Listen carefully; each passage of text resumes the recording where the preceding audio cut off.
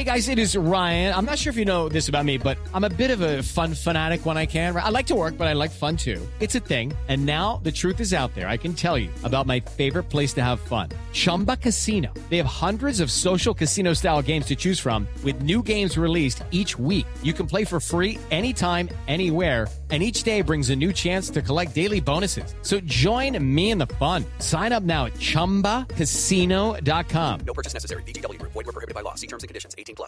Hey guys, it is Ryan. I'm not sure if you know this about me, but I'm a bit of a fun fanatic when I can. I like to work, but I like fun too. It's a thing. And now the truth is out there. I can tell you about my favorite place to have fun. Chumba Casino. They have hundreds of social casino style games to choose from with new games released each week. You can play for free anytime, anywhere. And each day brings a new chance to collect daily bonuses. So join me in the fun. Sign up now at ChumbaCasino.com. No purchase necessary. VGW Group. Void where prohibited by law. See terms and conditions. 18+. Hello, I'm Scott Soshnick. And I'm Evan Novi-Williams, and you're listening to the Sporticast.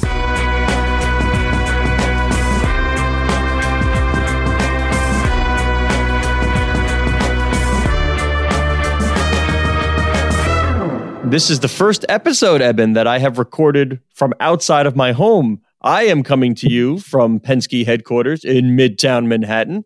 And you are where? Colorado? I am still in Colorado, but looking forward to getting back into the office as those things open up. That's exciting. That's big news. Yeah, so for us, it would be Jets-Giants, because I'm in New York, versus Broncos. If we had a figurative matchup here of NFL, that is my segue to big news. The NFL, once again, has managed to show how gargantuan it is, its outsized popularity, because just the release of the schedule is an event. We've had little drips and drabs come out. The NFL sharing the information with the morning shows of its broadcast partners. So everybody gets a little bit of it. But I would say the biggest news that I have heard so far, I have seen, how about Thursday, September the 9th, 3 days after my birthday? I wear an extra large. I like blue. The Tampa Bay Bucks, that's Tom Brady and the Super Bowl champion Tampa Bay Buccaneers, are hosting the Dallas Cowboys. That screams monster rating. Absolutely. Yeah, you can see why. I believe the NFL champions play on that first Thursday every year, but it's a logical matchup to put probably the most popular team traveling to play Tom Brady, Rob Gronkowski, and the defending champions. Yeah, Scott, to your point, when you started, it's amazing how the NFL has created these off-season can't miss events. We talked about it last week with the draft. The combine is another great example. It still shocks me that people pay to go see that and also watch it on TV. And the schedule release, which, to be honest, we're recording right now before the full thing has happened, but we already have a pretty good sense of a lot of the games because of the leaks. So it's a very, I think, strategic kind of drip of information that gets kind of whets the appetite. And then on Wednesday afternoon and Wednesday evening, boom, every team releases it. It's a social media event. If you remember in years past, there's usually a very, expensive production video that teams use on social to announce their opponents. It's a very interesting way that the NFL has essentially commercialized what in years past long ago was essentially a nothing of a date. Yeah, absolutely. And like you said, we are recording prior to the release of the entire schedule, but we had, as I said, gotten some drips and drabs. Las Vegas will be hosting a game on Monday night, right? The first Monday against the night. Ravens. I saw some Ravens players tweeting about that. They're excited. Taking advantage of that new market in Las Vegas. That's some glitz and glamour. But we also do know, and I find this interesting, we know which teams are going to London. Mm-hmm. And we're going to have the Jets and Falcons, Dolphins, Jacksonville. The interesting part to me right there, not that Jacksonville's going for the 8th time, but we have pick number 1 and pick number 2. So Jacksonville, like we said, they regularly go. Shad Khan owns the team, probably wants to be the unofficial team of Europe. So he goes all the time. But you have the number 1 pick in Trevor Lawrence, quarterback, number 2 pick, Zach Wilson of the New York Jets. What better way to ingratiate yourself to fans outside of the North American borders than to send picks 1 and 2, lots of hype, big name, really give them some of the best of what you have to offer. And we talked last week about things that are happening in sports that give optimism about things returning to normal. The NFL announcing that it's going to be holding games back in London this fall is another one of those examples of something that leagues used to do that they obviously did not do during the pandemic season of 2020, that they are announcing pretty early on that they're going to get back to doing in 2021. One more funny thing to me, Scott, about the idea of the schedule release is that unlike other sports, the NFL schedule is so regimented that everybody already knows who their opponents are. You play 3 games home and away in your own division. You play another division in your conference, another division outside your conference. And now the final 3 games are scheduled based on how well you did that season, opponents that are roughly as good as your team for competitive balance reasons. So almost all these teams knew all 17 of their opponents before today, before the league started. And even given that, there is able to be kind of this big hype around it. One of the industries that really pays attention to this, the ticketing world, obviously. Once you know specific dates of games, tickets start to be sold. One thing I'm curious, when we dive into the data, this is the first NFL regular season with 17 games. Is there additional demand to meet that 17th game in the data, or do we just see roughly the same 16 game demand spread out over a 17th game? I'm curious if there's going to be any way to see if adding another game just creates another game's worth of demand, or if there's at least a more gradually spreading out. Can't lie, that kind of made me cock my head, little headache, like, Spencer, what? But I think I get it. I think we're going to see the 16 game demand spread out one more time, just pushed out. I think that's right as well. Yeah. Yeah. I think that's what we're going to see. Well, you talked about optimism because of the NFL going to London. And by the way, the Champions League looks like our friend Tarek Panja says it's going to Portugal again. Got to move out of Istanbul, and the Great Britain will not change its protocol. So it looks like the Champions League is headed to Portugal. But optimism are you optimistic? Are you pessimistic? The Oakland A's have gotten permission from Major League Baseball to begin the exploration of relocation. Now, I feel like I could have uttered that sentence when I was 12 years old, and it just every few years it pops up.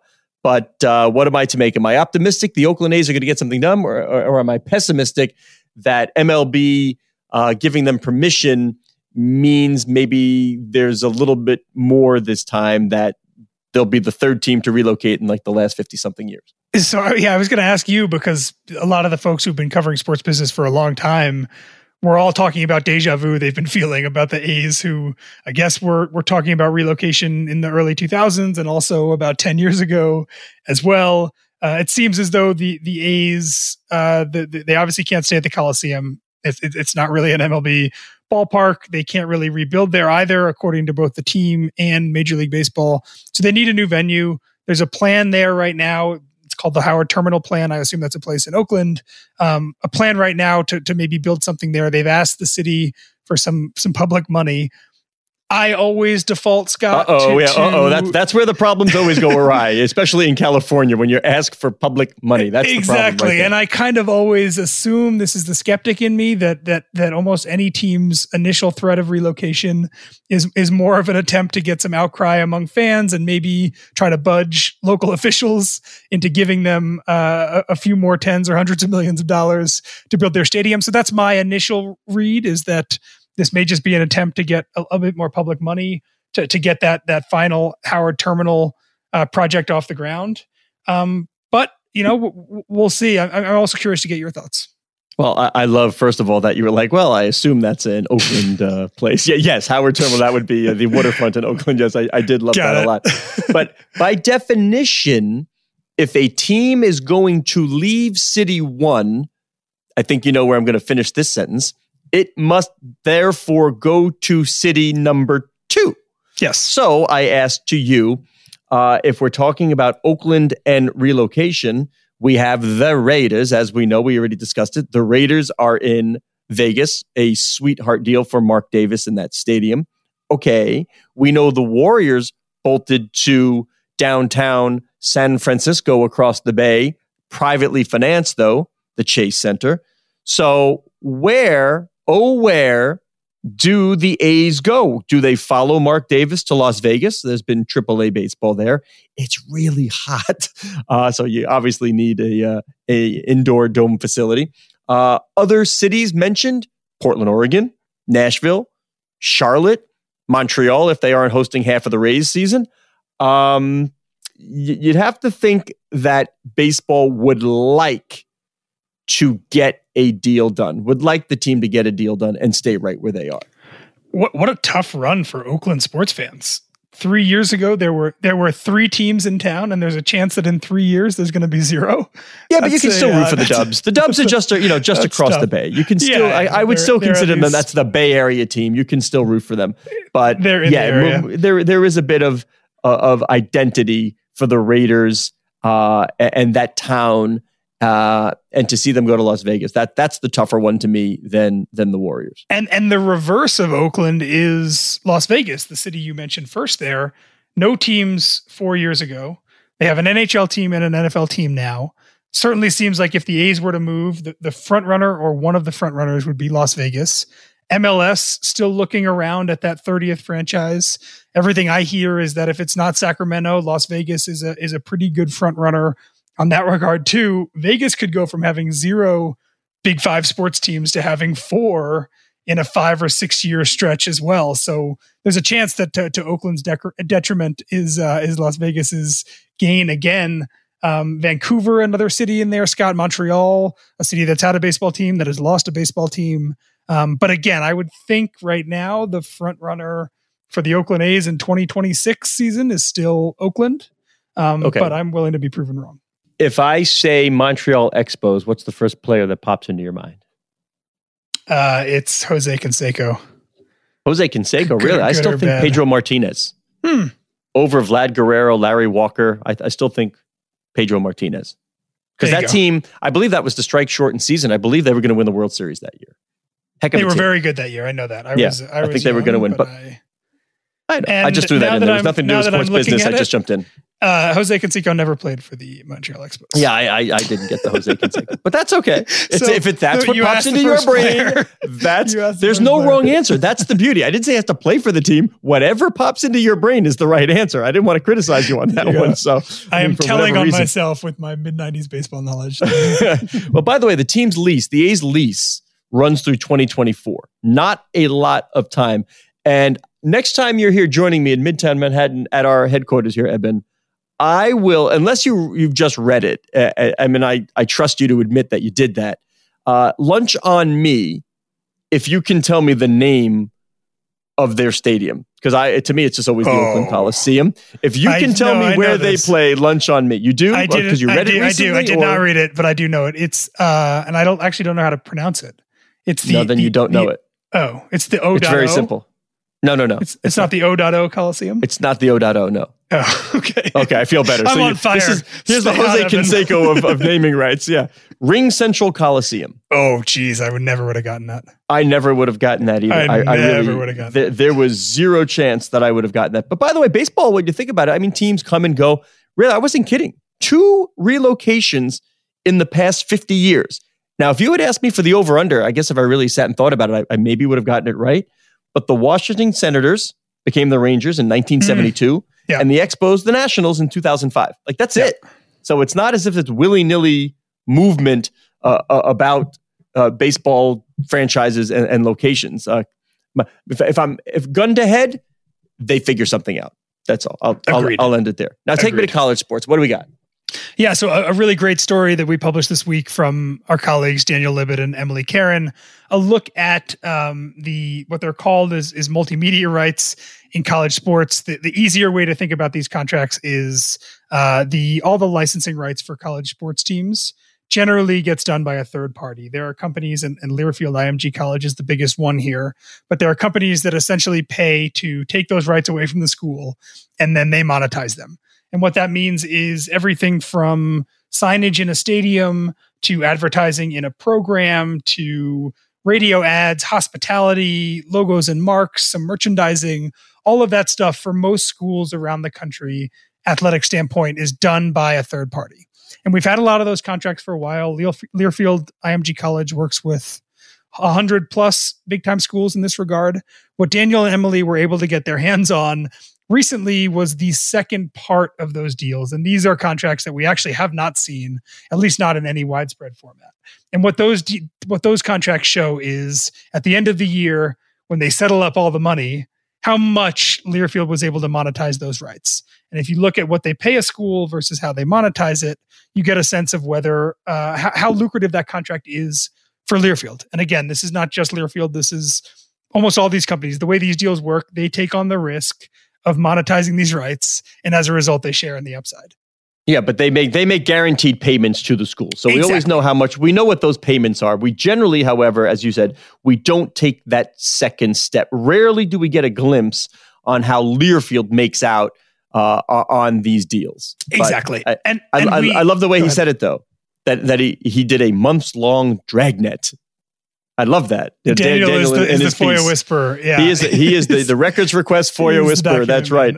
Yep. So a months-long dragnet. He got royalty reports marked confidential that gave us a little inkling, a little clue into this world, and I'll let you take it from there. Yeah, I think the really interesting thing is that obviously during the pandemic, when a lot of football games did not happen, they did not happen with fans, et cetera, the entire business of these multimedia rights contracts kind of got turned on its head. And Learfield and its competitors have all kind of gone back to their schools and tried to negotiate the fair way of thinking about their contracts through a year when college sports was not normal. I think that this is going to the pandemic is going to spur a rethinking of the way these deals are structured, in which there's less of this big guarantee upfront and more of a revenue share component where Learfield and a school, or JMI and a school, or Legends and a school can work together to monetize these things. It keeps everybody engaged. It avoids the fear that I think some people have that a school gets its $10 million check at the beginning of the year and no longer has to think about it and doesn't really have to even really cooperate and work in monetizing these things. But I think the answer is that this format where there's a big upfront guarantee payment, sometimes Learfield is going to make money on that deal. Sometimes, as we saw in the story with UCLA, they're going to lose money on that deal. I think that is a format that is probably going to go by the wayside in the coming years as these things get renegotiated. Yeah, and I'm taking this from the piece. According to the two most recent pre-pandemic seasons, Learfield reported net revenue of more than $18 million, ultimately pocketing more than $6 million on Nebraska. Season. Yeah. On Nebraska. Now, important to note, and by the way, a lot of those deals are Power 5 conference teams, and there's a reason why you look at Learfield, because they are the 800-pound gorilla, and they have 200 clubs plus, something like that, right?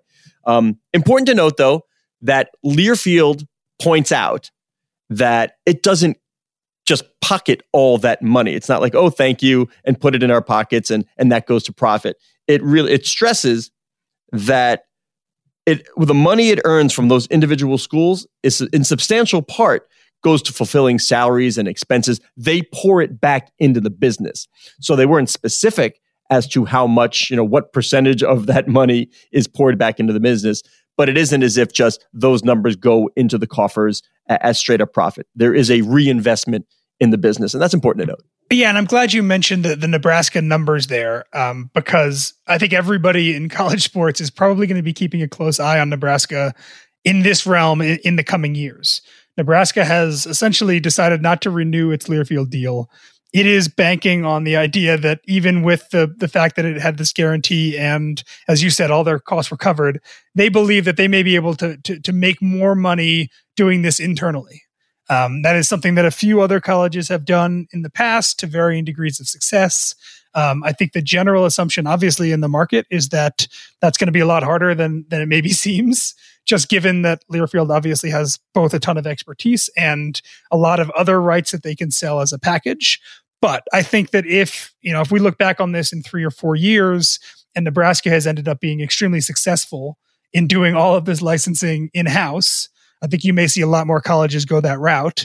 And I think the opposite is also true. If in 3 or 4 years, Nebraska ends up back with Learfield or with IMG or with Legends because they learned that, hey, doing this on our own might not be as lucrative or might not be as easy as we thought it was going to be, I think that's going to say another thing about the market. So I do think that Nebraska is a really interesting case study right now that people are paying attention to. Yeah, I can't wait till the end when Nebraska comes back and says, this was hard. This was harder than we thought. Yeah, hey, can we go back into this deal that we had? This is hard. We'll see. Just guessing once again. All right, let's finish up with the NBA, Novi Williams, because we're getting toward the end of the season and people are starting to pay attention, thank you, LeBron James, to the concept of the play-in game. Like the NBA this season has changed its format. LeBron said, quote, whoever came up with that expletive needs to be fired. Luka Doncic, no big fan. Also, but it used to be the old school NBA, and that's like, pre-pandemic, the top 8 teams in each conference made the playoffs. There you go. 1 to 8, you're in. 1 plays 8. Perfect. Now, only the top 6 clubs are guaranteed the spot. 7 and 8 join 9 and 10 for that little play-in tournament. So it's 7 versus 8, right? The winner gets the number 7 seed. That's it right there. 7, and that 7-8 game winner gets the 7 seed. The 9 versus 10 winner gets the loser of that 7-8 game. So you conceivably have one game to make your way as the number 8 seed. And this is interesting to me because, Mr. Novi Williams, right now, at time of recording, there are no afternoon games in the NBA today. This is good.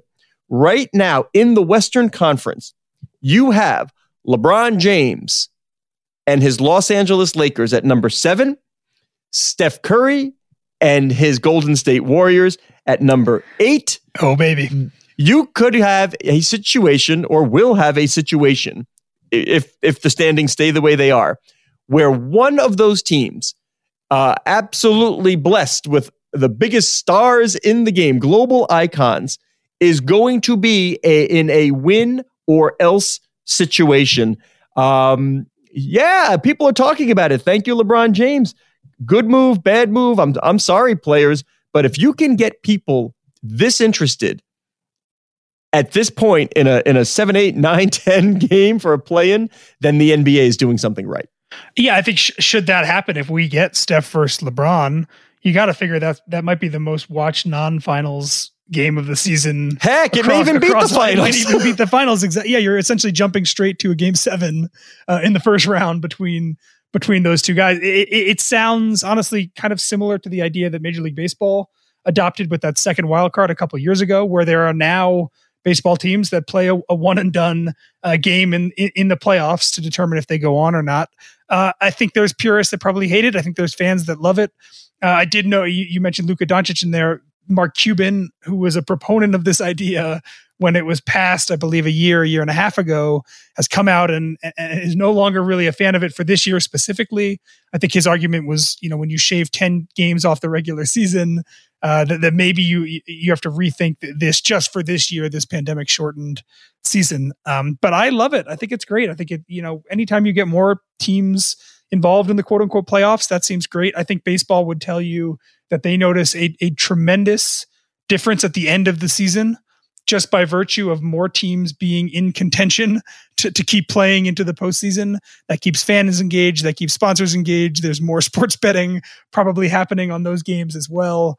So yes, I think by virtue of expanding this, if you have more teams than normal towards the end of the NBA season in May and June, sweating out their playoff spot, I think that's a win from a business standpoint. I think if you're the NBA, you'd rather have LeBron and Steph meeting in the finals. Yes. But if it's a difference between one of them not making it at all and instead having them play in a play-in, that seems like a huge win. Yeah, I would hold that and sell sponsorships for the one game, that one game sponsorship. Now, before I get to my incredibly well-rehearsed closing that sometimes I fumble and mumble, I think we need to give a nice call out to our colleagues who won some Seibu Awards, right? First year of existence for Sportico. And we have Brendan Coffey, Peter Schwartz, Lev Akabas, and Emily Karen recognized by Seibu, all winning awards in the first year of existence for separate pieces that they did. Pretty darn good. It's a shame there's not a Rookie of the Year for publications, because this is our first year as a publication. I think we might be in the running for that one too. I think so too. All right. He is Eben Novi Williams on the Twitter at Novi_Williams. I am Scott Soshnick on the Twitter at Soshnick. Core Veltman's social media coordinator makes me say the program at Sporticast, which is what will be the hub of the Sportico Podcast Network.